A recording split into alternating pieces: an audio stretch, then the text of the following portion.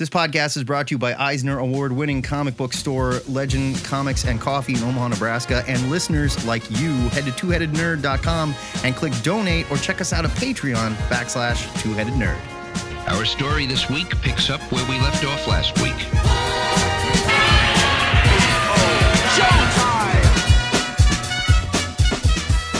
Broadcasting from the Ziggurat at Omaha and caverns deep below the metro area, it is our pleasure to welcome you to episode 665 of the Two-Headed Nerd comic book podcast. It is the neighbor of the Beast show. We'll have the Beast show coming next. We'll talk about that later. My name is Matt Baum, and with yesterday being National Turtle Day, we saw a lot of TMNT love, but not a single mention of DC's Super Turtle.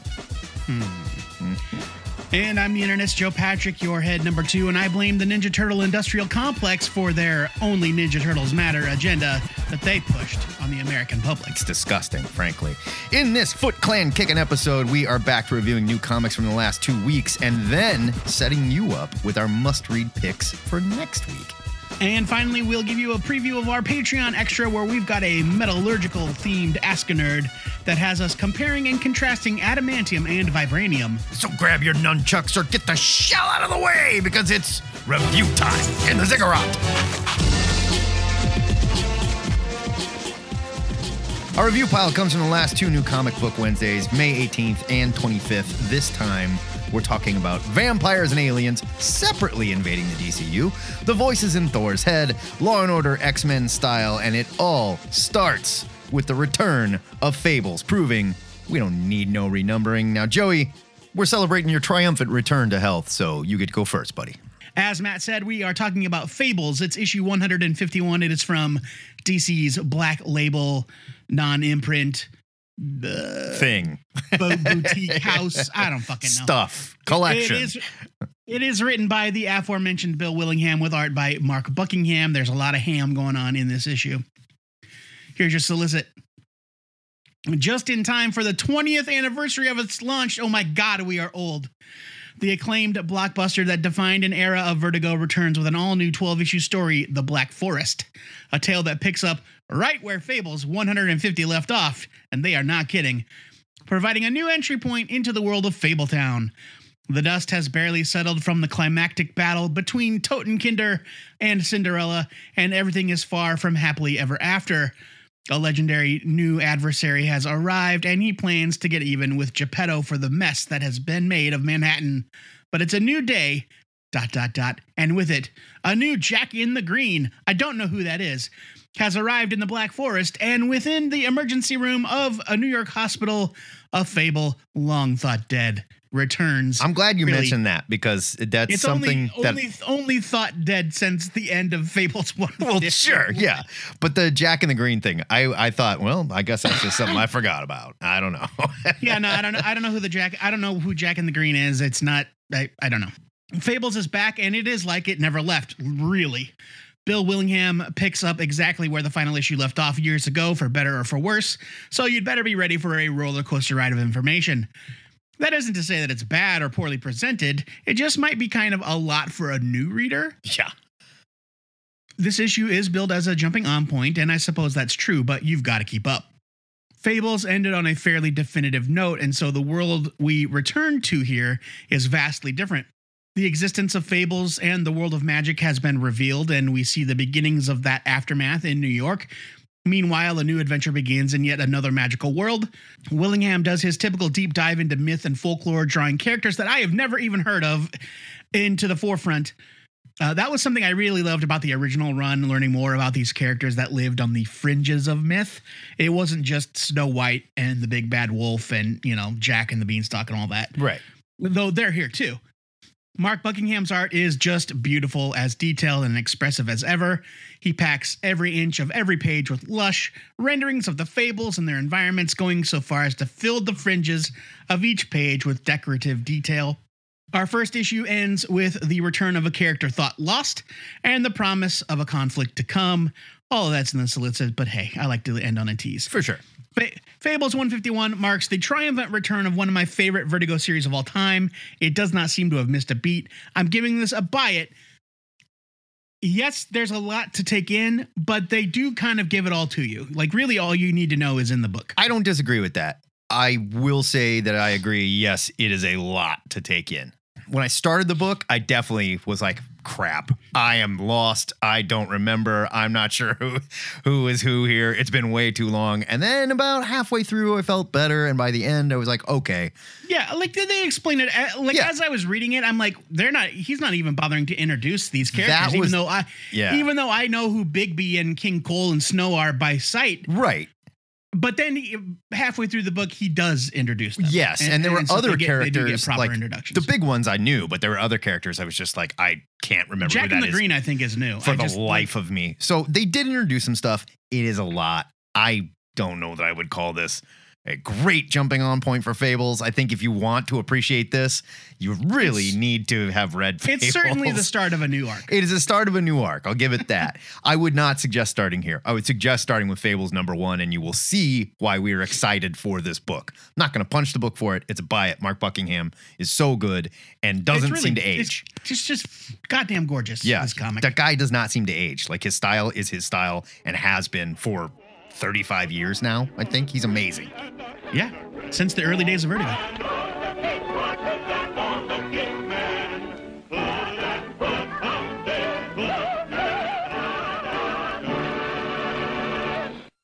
Moving on from the hams, let's talk about Shaolin Cowboy, Cruel to Be Kin, #1 from Dark Horse. This was written and drawn by Jeff Darrow.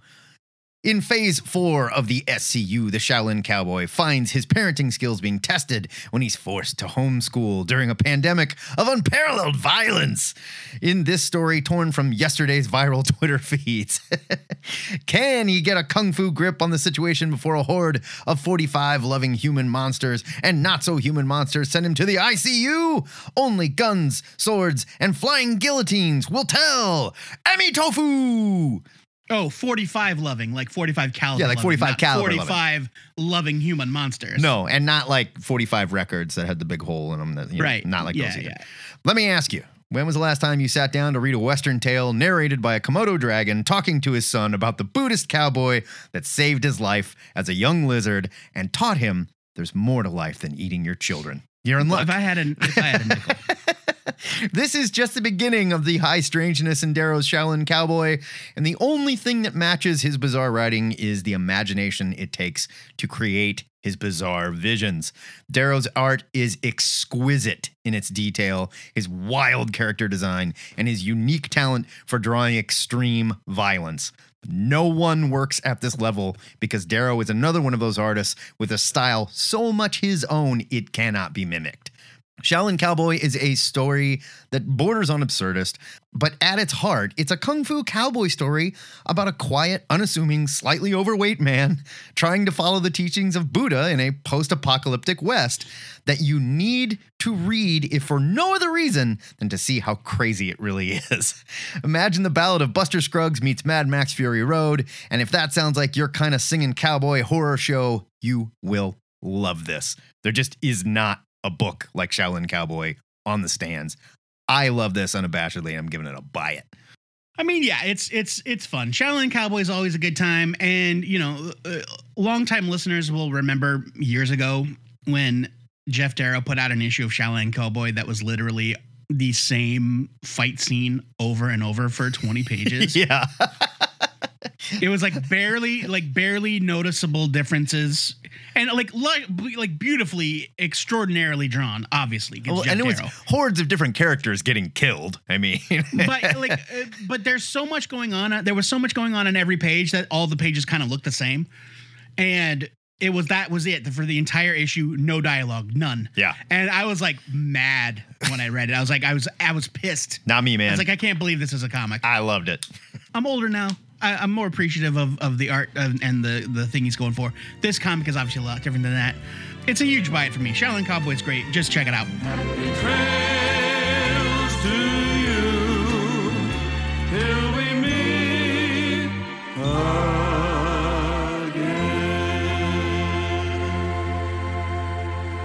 again. From Kung Fu Cowboys to beefy weightlifting ghosts, we move on to I Hate This Place #1 From Image Comics, it's written by Kyle Starks with art by Artyom Topilin.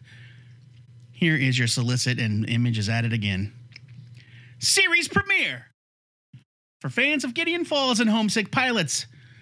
After inheriting a farmhouse, Trudy and Gabby are ready to start the next chapter of their lives together, except it's already home to a mysterious force that's attracted ghosts, aliens, and all kinds of supernatural beings for decades. Now, Gabby and Trudy must play by the quote-unquote house rules in order to survive, living among the most frightening creatures on Earth in this new series from Kyle Starks, who you might remember from Assassination, the 6 sidekicks of Trigger Keaton, which kind of sounds like the Ballad of Buster Scruggs if you think about it, and Artyom Topilin from Ice Cream Man Presents the Quarantine Comics Special. That's a very specific credit. Hopefully he's done other things. I Hate This Place is a horror story packed full of different ideas in a really great way.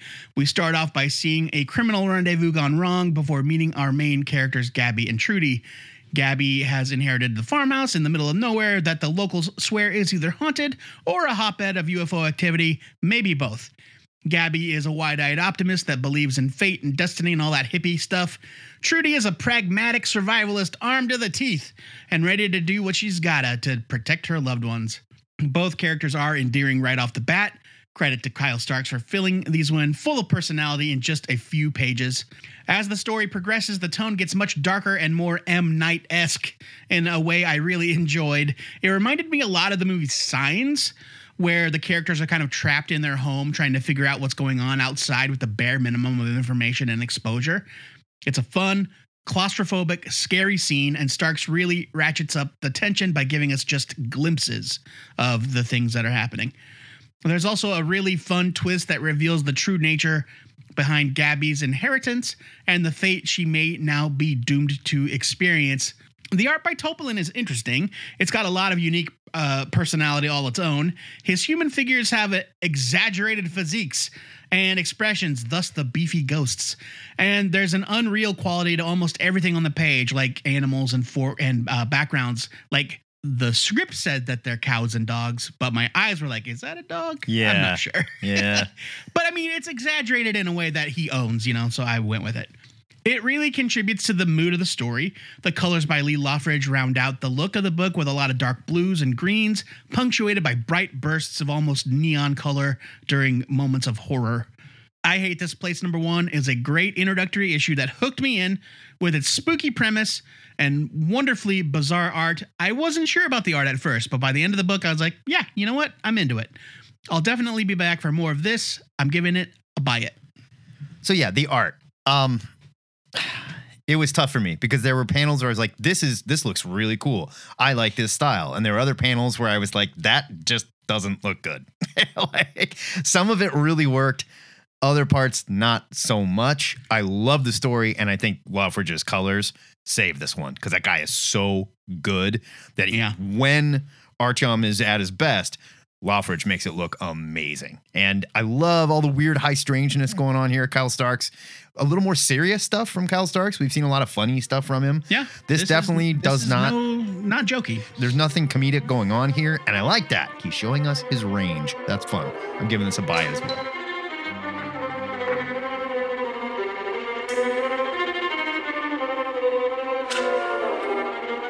We got more aliens coming right up, but now it's time to talk about some fresh new daddy issues for our boy Thor in Thor #25 from Marvel.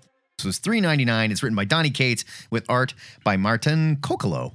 Here's your solicit. Banner of War, Part 2, the 60th anniversary celebration, and Thor and Hulk's epic rivalry continues in the second installment of the crossover between the Hulk and Thor series. Banner's newfound control of his rage is prolonging the fight more than Thor expected, and with Banner holding his own, Thor must get creative. Odin's breakthrough look into Banner's psyche seems to slow the violence, but will it be enough? Additionally, new creators to the Thor title bring glimpses into the possible futures of Thor and his friends. Matt, this is part 2. What the hell? I know, I hear you. But we missed Banner of War, the one shot, which was great. So this is my way of not only covering that, but also bragging about catching up on both Kate's Thor and Hulk runs. Cates has positioned both these heroes into a similar situation that led to this huge battle in an arena made from a dead Celestial's hand called, of course, the Black Hand of God. This event is jumping back and forth from Hulk to Thor, so if you're reading one, you're probably going to read the other so you know what's going on. Lucky for you, the Banner of War one-shot resets everything Cates has set up in both books, and the ridiculously massive battle continues here with incredible art from Kokolo, who is a more than worthy fill-in for the likes of Nick Klein, who's been on Thor, and Ryan Otley, who's been penciling Hulk. This guy's great, and I've never heard of him. This isn't just a mighty... We've definitely seen him before on other things. I just didn't recognize the name, I guess. I mean, he's not like, he's not like a name we see a ton, but Right. I definitely recognize the name. This isn't just a mighty Marvel mauling either. Don't get me wrong, the whole battle has been great so far, but Cates is also building a very compelling story in both books that very cleverly entwined and became one of the smartest crossovers I've read in quite a while. It seems like a lot of times these days, crossovers just sort of cross over to, inflate the sales of a book that kind of needs some help. But not at all. Cates is on both books. He's driving the ship, and they just had to collide at some point. I am giving this a buy it. It has been so much fun, and I love Thor's current status quo, by the way. So I'm behind on Thor. Let me rephrase. I haven't been reading Thor. I read issue 1 when we reviewed it, and that's it. I need to get caught up for sure. So I really have no idea what's going on in Thor other than I know that he was empowered by Galactus for a bit.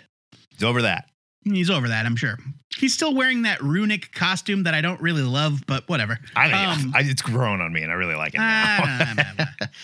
But I did really like this. It's very clear that in this issue, the bulk of the action is taking place in the Hulk's mind. Well, Banner's mind. There is something going on with Mjolnir, yes, Yeah. but they are in the Hulk mindscape where on the outside Thor is fighting Hulk's body, and there's something up with Odin dealing with Banner on the inside. It's a whole thing. It was great. It was great fun. Cosmic action on multiple planes of existence, which is wild. Kokolo's art is fantastic. I loved it. I thought it was really, really beautiful. His name is fun to say, too. Kokolo, yeah. The backup stories were whatever. Ron Frenz and Tom DeFalco, the classic Thor team, did a story about the Enchantress that I assure you will end up being meaningless. Yeah. And then I did really enjoy the other backup story was an adaptation of an actual myth, using characters that did not exist, like Angela. Also, the idea that the whole enchantment of the hammer so that only Thor can lift it does not really exist in Norse mythology. And so they just kind of ignored it to do the story. And I thought it was really fun. This was a great issue, and it definitely inspired me to go back and catch up on what I missed. Banner of War is super fun, and this is a buy it from me. Yeah, they weren't kidding when they said the biggest and best Hulk versus Thor battle ever. This really is. So far, it's already the best.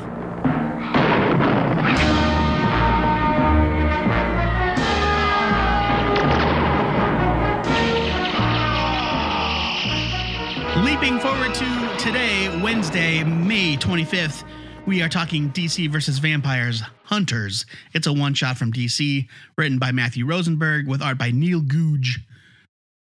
Here's your solicit. A blood-soaked one-shot tale of vampire violence. The son of Batman, after years of training to be an assassin, is on a path toward utter destruction of the vampire race. Enter Damian Wayne, Vampire Hunter. Here's a disclaimer for you right off the bat. This is not a new reader-friendly issue. No. Apparently, it follows the previous DC versus Vampires miniseries, which seems like it should have been obvious, but I thought this still might be a fun story to jump in with. That isn't to say it isn't fun, but there's a lot going on here and very little context is provided. You're definitely expected to know that the Earth has been overrun by vampires. Many of the heroes have succumbed to a supernatural fate, and one of Earth's greatest is King of the Undead. Somehow, Damian is the only one able to break free of the vampire curse. He still needs to drink blood, but he no longer hunts humans. Instead, he works with the remaining human heroes to hunt his own kind. Like I said, it's fun, but I do think I would have enjoyed it more had I read the previous issues. Matthew Rosenberg captures Damien's voice very well, and the little shit is recognizable even in this Elseworld. I just wish I could buy the premise that he's the only vampire to stay on the side of good. Yeah.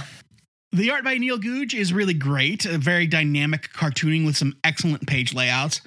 The scene with Damien tearing his way through the vampire's skyscraper stronghold is especially good.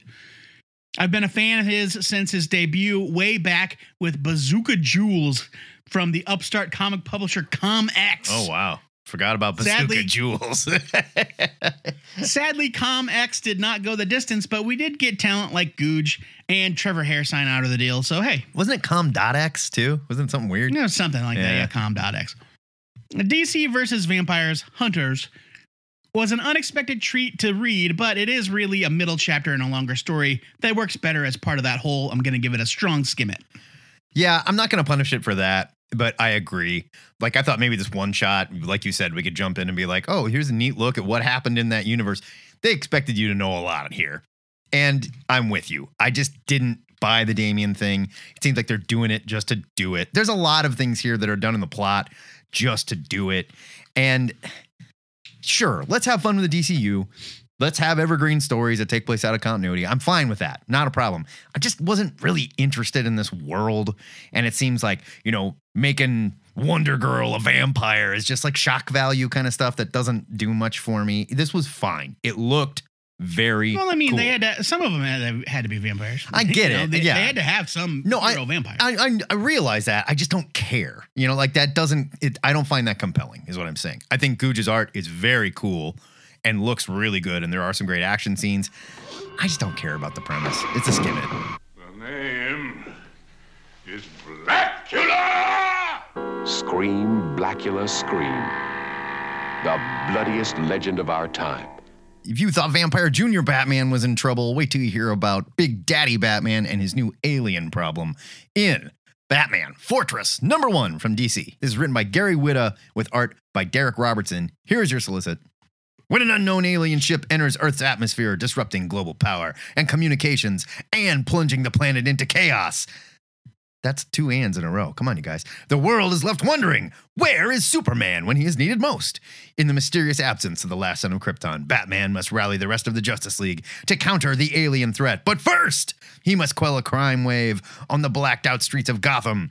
Gary Whitta, Rogue One, a Star Wars story, and Derek Robertson, The Boys, join forces to turn everything you think you know about Superman upside down in DC's new comic book miniseries, Batman Fortress, launching Wednesday. It actually said launching this May. But wait a minute.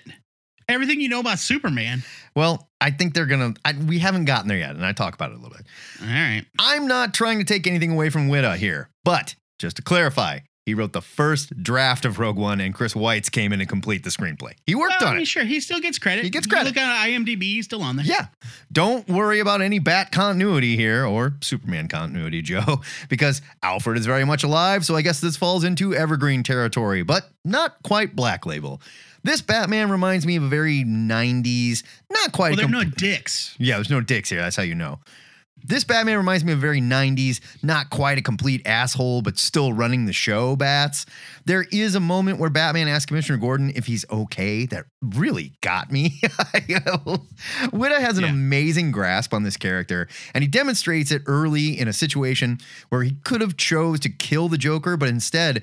There's a very sort of anti-killing joke stance that he takes here that I quite liked. This Batman is brutal, but he's not a murderer. There's a great scene where he's relaying the damage he's done to a suspect to the cops that are showing up. The quote is him like leaning over the guy getting relieved, and he turns to the cops and he goes, "Broken arm, dislocated jaw, fractured sternum. He'll live. Get a tourniquet on that arm. Keep pressure on it until the EMTs get here. Murder weapons over there by the dumpster," and bam, takes off. It's a perfect Batman moment. Just to play devil's advocate, I'm sure that it will never, this will never be revealed to be the case, but how many times has Batman left a thug bleeding out? Oh, sure. And relied on somebody to stop the bleeding, and they failed to do it. And that's, I liked, well, I mean, like, these are cops, they're first responders, they know what they're doing. But I like that Whitta pays attention to that.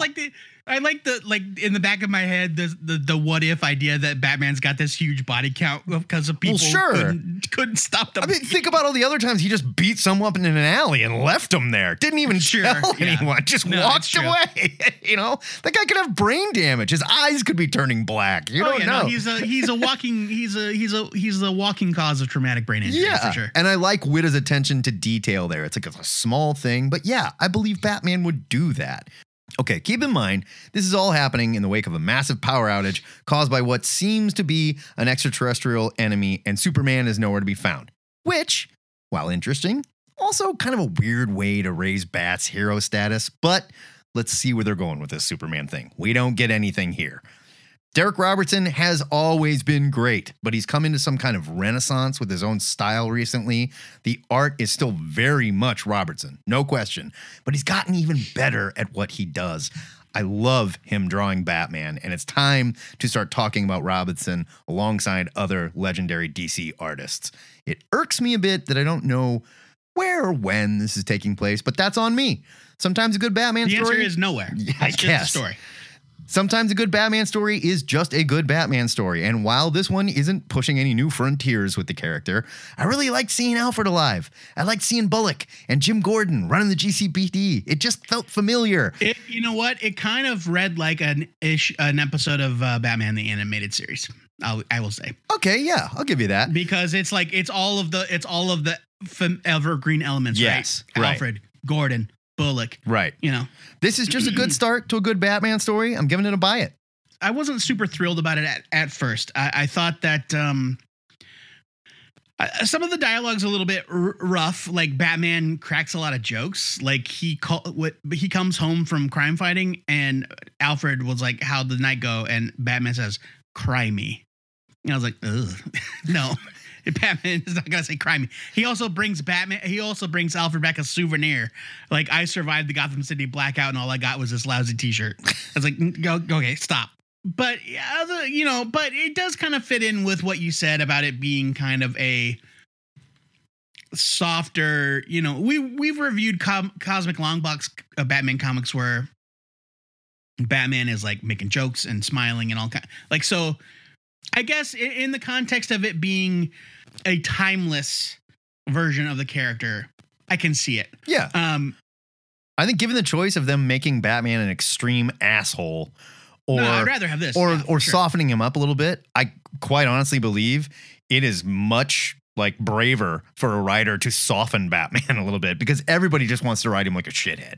It seems like the easiest thing in the world to do. No, it's true. Yeah, for sure it is. The art. I love Derek Robertson. I've been a fan of Derek Robertson from day one. There's just something about this that I did not think was his best work, but maybe that's just on me. Man, I thought he looked great. But I read this a second time and I liked it way better the second time. I gave it a skim it, but I am going to give this a buy it. It's just a really fun Batman story. It doesn't matter where it takes place. It's just a fun, self-contained adventure. Some days you just can't get rid of a bomb. If you still haven't had enough aliens in your comics, well, you're in luck because our next review is of Spectro. It's a one-shot from Aftershock Comics. It's written and drawn by Juan Doe. But that's not all we have. It's a quartet of quintessential horror tales from the multi-talented Juan Doe, according to the solicit. There's an alien appetizer. There's an alien element at the very end. It is presented in a single prestige format, One Shock, which I guess is Aftershock's brand. Spectro explores the unnerving spectrum of fear through 4 terrifying stories rooted in a cosmic game of twisted karma and phantasmagoric horror. 1. What is at stake when sentient technology manipulates a man with projections of his desired self? 2. What are the consequences of excommunicating a member of the 9 planets? 3. What is discovered when an explorer travels to Mars to ascend the tallest mountain in the solar system? 4. What happens when a scientist aboard the International Space Station is confronted with the most horrifying aspects of humankind? In what realm of fear do these stories exist? Spectro. Written and illustrated by Juan Doe from Bad Reception, Dark Ark, and Animosity: The Rise. Spectro is a horror anthology from deep within the recesses of the mind of one of comics' most prolific talents. Boy, that is a long solicit. It really is. But, very descriptive, so good job. I've been fascinated by the work of Juan Doe ever since I saw his covers on X-Men titles following House of M. I believe it was X-Men, the 198 was the first time I saw Juan Doe's work. Wow. Yeah. When he eventually started doing interior work, he proved to be an enormous talent worthy of that attention. Here, Doe creates a batch of horror tales with a loose connective theme involving space and/or technology, and a strange obsession with Pluto's excommunication from the solar system for some reason. It's all very Black Mirror-esque with science run amok, bizarre secret societies, and outer space terror. Each story is really fun in its own right and equally compelling. The first deals with our obsession with fitness and the toll it takes on the vulnerable in a world where technology dictates our every move. Then we get a strange story that doesn't really fit a sci-fi mold so much as a Kill Bill-style revenge tale with planetary trappings. The third story is my favorite, with its Elon Musk / Richard Branson / Jeff Bezos amalgam, obsessed with becoming the first man to scale the highest peak on Mars, no matter the cost. I thought the art in this story was especially good, with Doe providing beautiful Martian landscapes and a brightly colored astronaut contrasting against them. The final story is the most straightforward of the bunch, with your standard alien virus taking over humans in an attempt to spread across the world.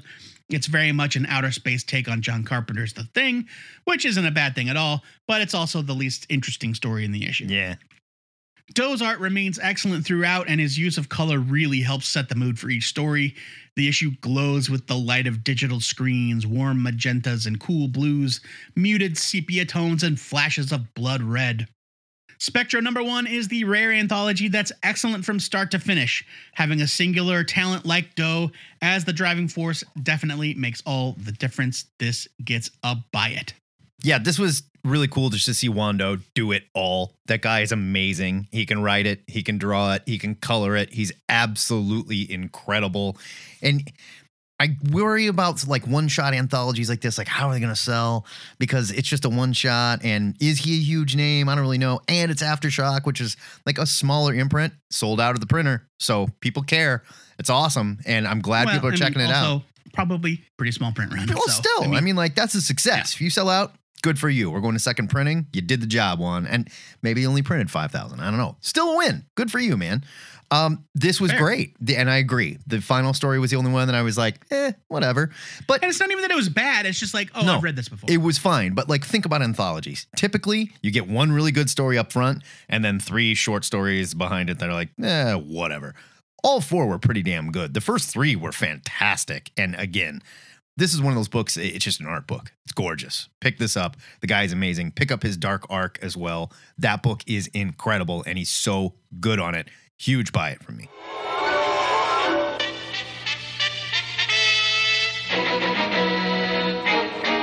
Rounding it out, we're going to talk about those mutants in blue, the Legion of X. #1 from Marvel. It's $4.99. It's written by Cy Spurrier with art by Jan Bazaldua. Basaluda. Nope. Bazaldua. I was saying Basaluda too, but it's not. It's Bazaldua. Here's your solicit. Cy Spurrier and Jan Bazaldua bring peace, love, and justice to Krakoa. Krakoa has its you're laws. right. I've been saying Jan Basaluda for like 20 years. I wanted to as well, but it's Bazaldua. I hear you. I see it. I like sat down and looked at it and said it like 5 times to make sure. No, I even looked it up. I confirmed elsewhere. Krakoa has its laws, but does it have justice?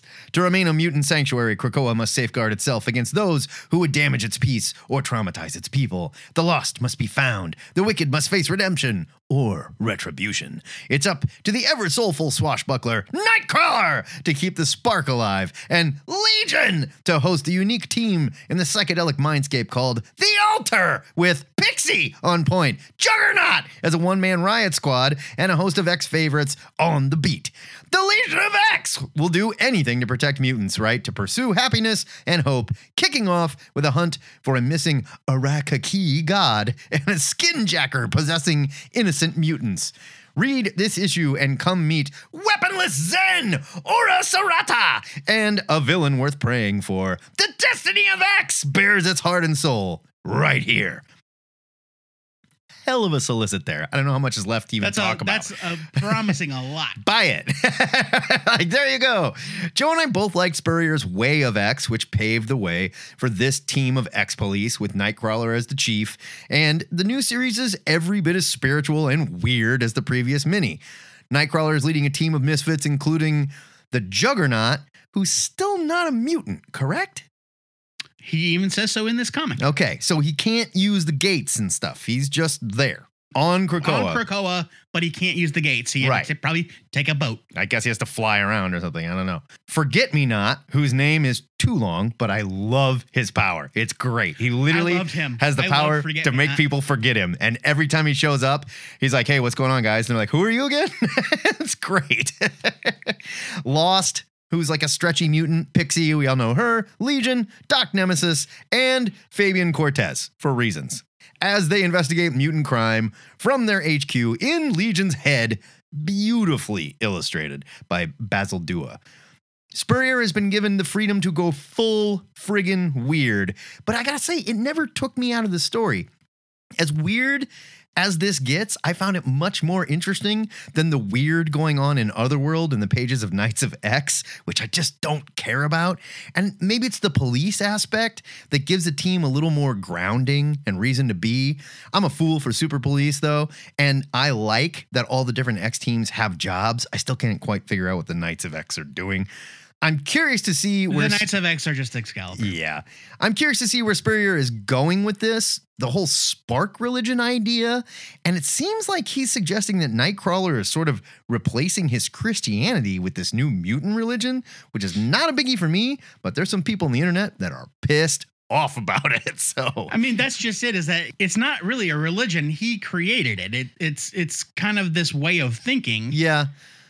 And people are like, Nightcrawler he's Catholic, blah, blah. It's like, you guys, you got to read the comic. Well, and even in this, he says, like, it sort of didn't, like, yeah, I went to, seminary school, didn't really stick, whatever. So, I mean, that doesn't mean he's not religious. Well, the vows didn't stick. It means he's not a priest, basically. Yeah, it just means he's not a priest. Yeah, settle down, people. The creative team does a great job grounding this comic as a mutant police procedural while tackling some seriously psychedelic ideas. And this comic should concrete Basil Dua as a friggin' superstar. It looks amazing. I'm giving this a buy it. I mean, yeah, I really loved this. In fact, I think that I liked Way of X more than you did, if we go back and look at it. But I think that this, as the end result, where Nightcrawler is now running the Krakoan peacekeeping force, but they are also like, they're not cops, right? They're not going to go and just bust heads. Well, there's rules. They lay them out. Yeah. Like these are the rules. We don't these things are not against the law. We have to come and make a judgment, and we have to work through it. And they try to be as non-violent as possible. Right. And they're not just going to throw people in the pit for no reason. They're really thinking about it. And so it's an interesting take on a peacekeeping force that is truly peaceful. I would argue it's a statement about modern policing as well. Oh, well, for sure. Yeah, no, definitely. I made jokes, and they were only sort of jokes about not really being able to tell on what plane of existence different scenes took place on. That part is true.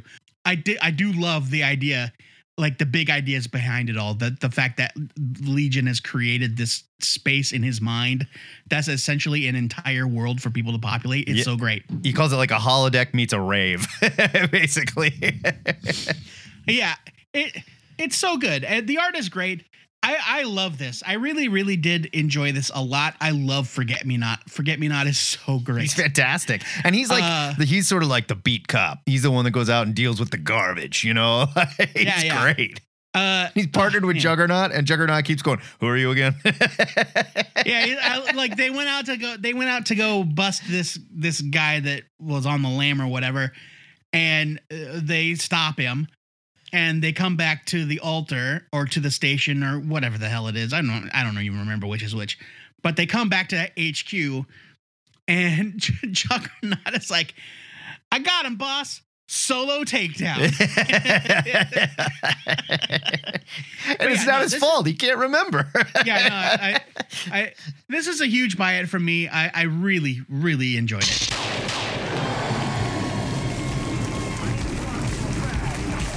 If you want to know more about these comics, check out our show notes where you can find links for all the books we discussed, and hit us up in the New Comics channel of our Discord to give us your thoughts. Matt, before we slip out of our half shells and bandanas, we need to pick one of these comics to enter the THN Permanent Collection. What was the best book you read in this pile? This is the first week in quite a while that I'm really having trouble. I know. And it's so easy for me to just lean on Shaolin Cowboy because I love it so much. But I think Legion of X is one of the most exciting X titles, like new X titles we've had in a while. I really like Immortal X-Men. It's a lot of fun. It didn't do as much for me as this, honestly. No. And I think it's because I love Nightcrawler so much too, and I like him leading the team, and I like seeing him being important. I'm giving it to Legion of X. I just had a blast with it. It was too fun. Yeah, no, same. That was the same here, 100%. Legion of X is my pick, and it's no shade on anything else. I loved Spectro, I loved Shaolin Cowboy, but those are kind of like one-off experiences, right? Sure. I'm not going to go back and reread those. I'm not going to follow. It's not the start of an ongoing saga that I'm going to sink my teeth into. But I finished Legion of X and I was like, I want to see where all of this goes. Yeah. I love the characters. I'm a sucker for the Juggernaut. I love the Nightcrawler. This book pushes all my buttons. It's Legion of X.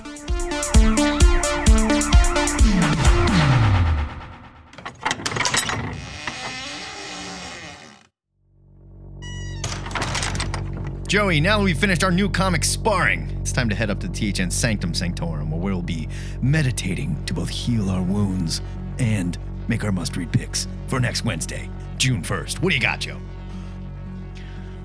My pick for next week is Phalanx. It's a one-shot from Image Comics. It's written and drawn by Jonathan Luna. You don't need no brother no more? It's just John. You know what? Before anybody mentions it, not that anybody will, I realize and recall that the Luna brothers had a big falling out. Oh, did one they? Of them ended, oh, yeah. We talked about it even. This was years ago. Oh, I forgot. And one of them ended up being a tremendous shithead. I don't remember which one was which, and I'll, to be quite frank, both of these brothers, they feel kind of like the same person. Don't do that to them. I know that that's dismissive, but I honestly could not tell you where one ended and the other began, because they were a brand, They were the Luna Bros. Brand. That was their thing. But here's your solicit. Inspired since 1992 by the series that launched Image Comics, you'll note that comic is not named.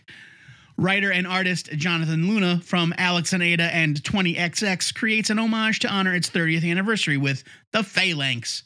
Spur, a mercenary in modern-day Los Angeles, chases a mysterious villain and finds herself going through a portal and running into a famous superhero team.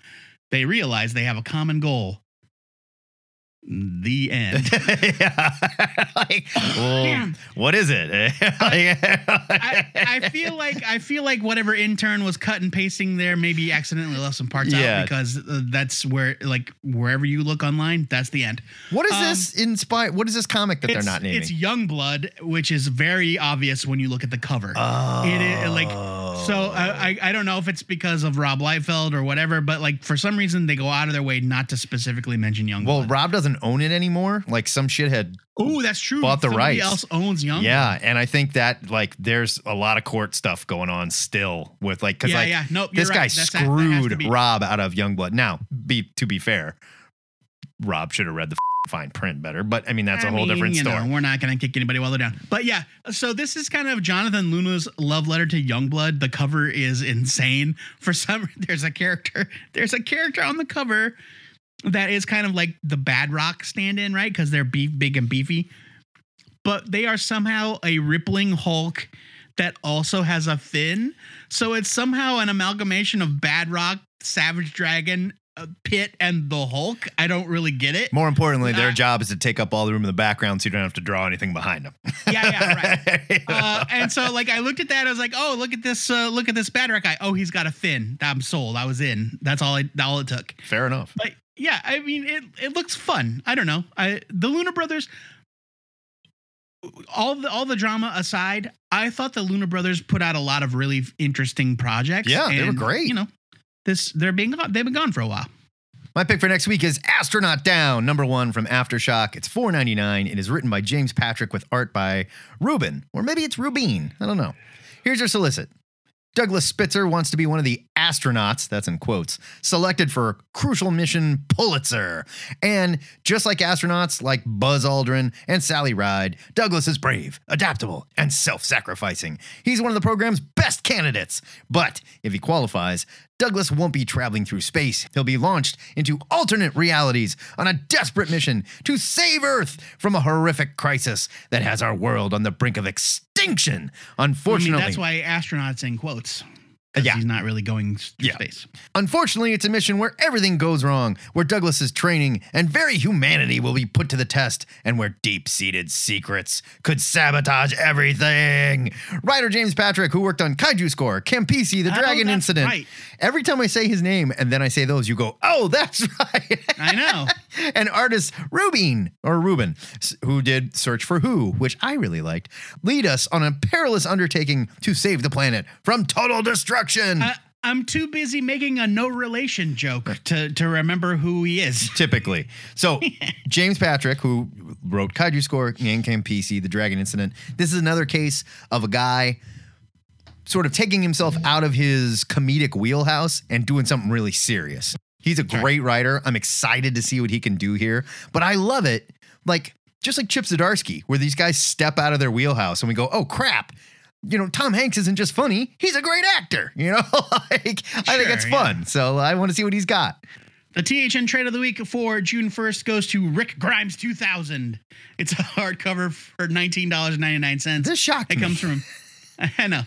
You know, it's because it's fun. It's from Image Comics. It's written by Robert Kirkman with art by Ryan Ottley. Here is your solicit. Beyond the Walking Dead, ... Rick Grimes 2000. Rick Grimes was a small-town police officer. Then the world fell to the Walking Dead, but the dead were only the start. And a new tale of alien horror begins here. Superstar writer, blah, blah, you know these guys. Come on. Present the wildest Walking Dead story ever. This hardcover collects the entire Rick Grimes 2000 story, originally serialized in the pages of Skybound X. So, I picked this because Skybound is very stingy with its review copies, which I understand is like a very first world problem for people that have podcasts. But I have not read a Skybound comic in so long. And I remember them soliciting this like serialized pseudo future, like Rick Grimes 2099 kind of I have story no where memory he has of like this. Oh, yeah. He's got like a bionic arm. He's got like a bionic hand and a lightsaber, all kinds of shit. And it's by the creative team of Invincible. It's like, I've been dying to read it, and now it's coming out in a very affordable hardcover.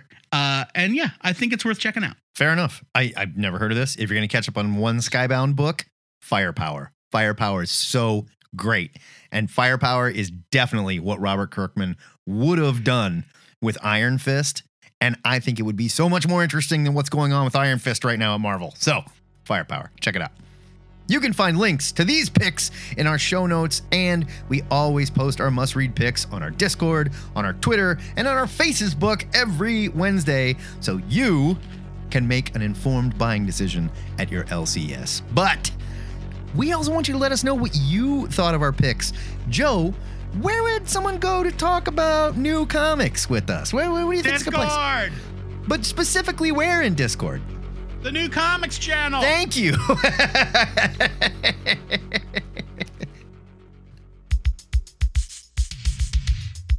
This week's Patreon Extra has us pulling out our old comic book metallurgy textbooks from Comic Book College. I actually graduated. Matt was later given an honorary diploma. You said you weren't going to mention this. Look, semantics matter. They matter.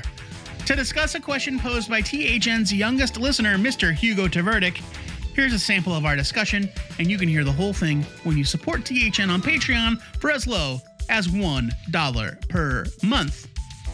If you have a burning question that only two ex-comic shop managers can answer, then you may need to ask a nerd! But Matt, how do I do that, you may be asking?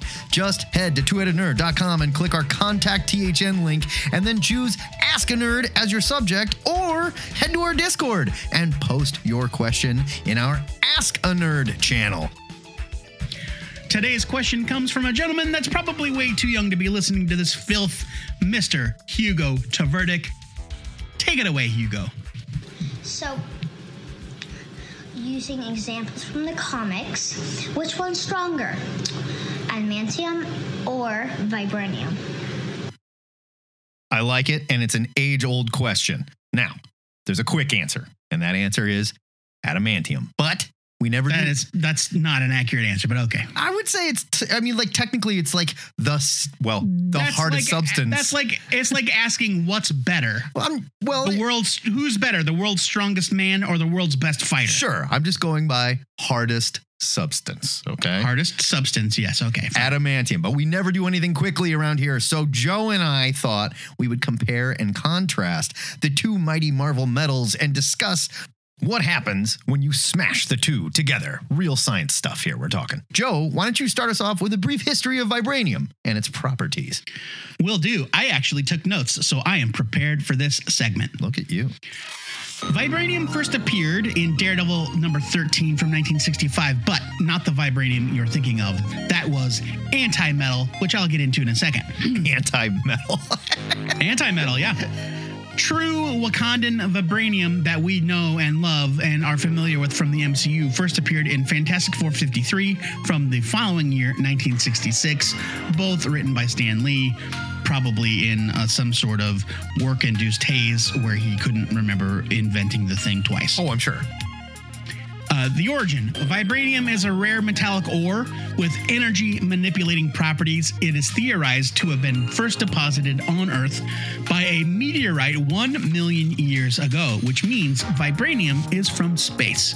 In fact, there have been comics that showed other races in space that used vibranium. It is, however, so rare that the majority of vibranium is gone, and Earth is the only place or the primary place it can be found.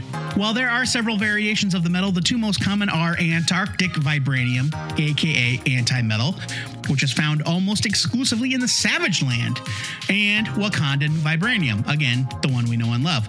The African nation of Wakanda's entire society is built around the mysterious ore, which allows for their futuristic technology and prosperity. A small amount of the substance, along with a steel alloy and an unknown third catalyst. I'm glad I got in here first because I don't want any of Matt Bound's revisionist history creeping in. What are you talking about? I don't know what you're going to say, but I wanted to nip it in the bud. So, vibranium, a steel alloy, and an unknown third catalyst was used by Dr. Myron McClane in the creation of Captain America's shield.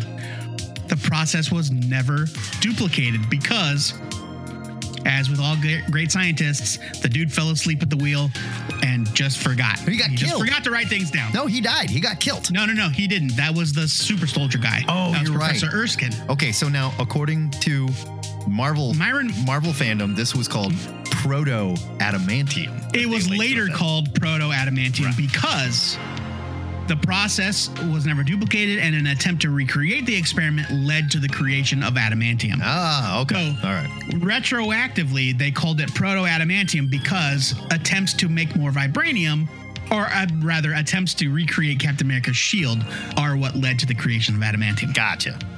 Now, what does vibranium do? Wakandan vibranium absorbs vibratory and kinetic energy, allowing it to be stored and redirected for various purposes. When it's handled correctly, it can even absorb mystical energy. It's especially potent with magic. It can also mutate the flora and fauna it comes in contact with over time. It once transformed the prehistoric Wakandans who discovered it, and even led to the creation of the heart-shaped herb that gives the Black Panthers their abilities. Antarctic vibranium, anti-metal, weakens the molecular bonds of nearby metals, causing them to liquefy. So who uses vibranium? You know it. Wakandan society, Captain America's shield. The U.S. agent once had a shield of pure vibranium because, again, they could not duplicate Cap's indestructible shield. The Black Panther uses vibranium in a microwave mesh in his uniform that robs incoming objects of their momentum. He also cannot be stabbed, although the costume can be cut, and thus the Black Panther himself, if the attacker, slashes it the right way. Right. Against the grain, they say. Sure. How would you sew it otherwise? Come on. Yeah, come on. It's stitched together somehow. Beyond that, He uses vibranium in the soles of his boots that allows him to survive a fall of several stories. And if given enough momentum, the Black Panther can also scale walls or skim across water, which is pretty dang cool. Yeah, just like Jesus. I know. I think that's how Jesus did it, right? Yeah, vibranium sandals, vibranium in the sandals. The field can also be used offensively to shatter or weaken objects, such as kicking something with his boots. He has also used anti-metal in his claws on occasion, so that's why his claws are so effective. And that is a crash course on vibranium. Fair enough. Let's jump to adamantium. Excelsior! That is it for THN 665 next week. The Cosmic Long Box returns, forcing us to review classic back issue comics based on an evil theme. Joe Patrick, what is the cosmically empowered box picked for us this time? Well, next week is episode 666, and so because Matt demanded it, That's right. our theme is deals with the devil. Woo! Or an infernal force of some kind. Right, infernal pacts, if you will. Yeah, infernal pacts. Yeah, characters that were seeking more power or just work for the devil or, stuff like that. It'll be fun. If you want to wrap about this week's episode, though, comics you read, or any of the weekly nerdy news that we're following on our Discord Nerd News channel, hit us up on our live call-in show, THN, cover to cover. We do it every Saturday at 11 Central Time. You can watch the broadcast live on Facebook, but if you want to play along, join our Discord where you can learn how to chat or talk with us live on the show. No cover to cover this weekend. It's graduation season. Yep. We got a bunch of family to go congratulate for graduating from various things. We will be back next week, but we've got a new question of the week. This week's question is courtesy of Real General Pancakes on the Ziggurat Worldwide Discord. Quote, I'm relatively new to comics, only a few years in, and I find myself falling in love with certain styles of art and artists, so much so that I buy original pages as well as scour the back issue bins and the vastness of the internet to collect every issue or trade that a specific favorite artist has worked on. My question to you is this. Is there an artist whose work you love so much that you have to have everything they've ever worked on and even more? So like single issues, artist editions, sketches, original pages, etc., etc. Who is your all-time favorite artist whose work you have scoured the earth to find? See, I'm going to have to speak hypothetically because, I have made decisions in my life that don't allow me to collect some of the artists that I love. I mean, yeah, I won't really have an answer to this question, but Millions of we'll still be able to play dollars along. we're talking. Please do keep your question of the week suggestions coming. We do this, almost every week, and we do need the questions. If you can't be there live, shoot an MP3 to twoheadednerd@gmail.com or leave a message on the THN hotline, 402-819-4894, and you could be internet famous. Please remember, we are sharing the air with a lot of nerds, so keep your recorded messages on the shorter side. We will cut you off after a few minutes. That's the end of that thought. Okay. Sorry. I was ready to say shit. Yeah. That ended with a comma, but it should have ended with a period. All right. If you're new to this show and you're ready to never let your children hear it again, I assure you, it's only because you haven't heard enough. The good news is you can hear the entire run of THN in our digital longbox archive at twoheadednerd.com. THN is a listener-supported podcast. We don't do no ads here, and it would not be possible without the generosity of donors like our newest Canadian patron, the singularly named Steven. If you like what you hear, just like Steven does, it's easy to support the show. You can sign up to be a patron at patreon.com/twoheadednerd, where you'll hear all kinds of exclusive content, or you can just make a one-time donation via PayPal because you are just a quality nerd. I think it's cool that north of the border, they don't need no last names no more. They don't need them. Screw it. No, they've evolved beyond last names. They're not as cocky as we are. They're just like that. I'm just true. Steven. It's true. Before we go, our weekly shout out goes to all you listeners out there that wished me well during my recent battle with the Clench. We all thought it got wiped out after No Man's Land, but I probably still shouldn't have eaten that weird street meat during my last trip to Gotham City. Yeah, that's your fault. You did that. You know what? Fool me once. I told you. know. Don't eat that. Thank you all for sticking with us during the downtime and for keeping the Ziggurat running in my absence. Word to you, nerds. I promise I'm working my way back to full strength. The one good thing about Joe's sickness is it absolutely got us thinking about a cosmic long box where all we're going to do is plagues. It'll be great. I can't wait. It's true. Until next time, true believers, remember to pre-order your comics or your retailer might just slap his street meat between the pages. There it This is the Two-Headed Nerd signing off. I knew you'd get there if I just let you think about it for a second.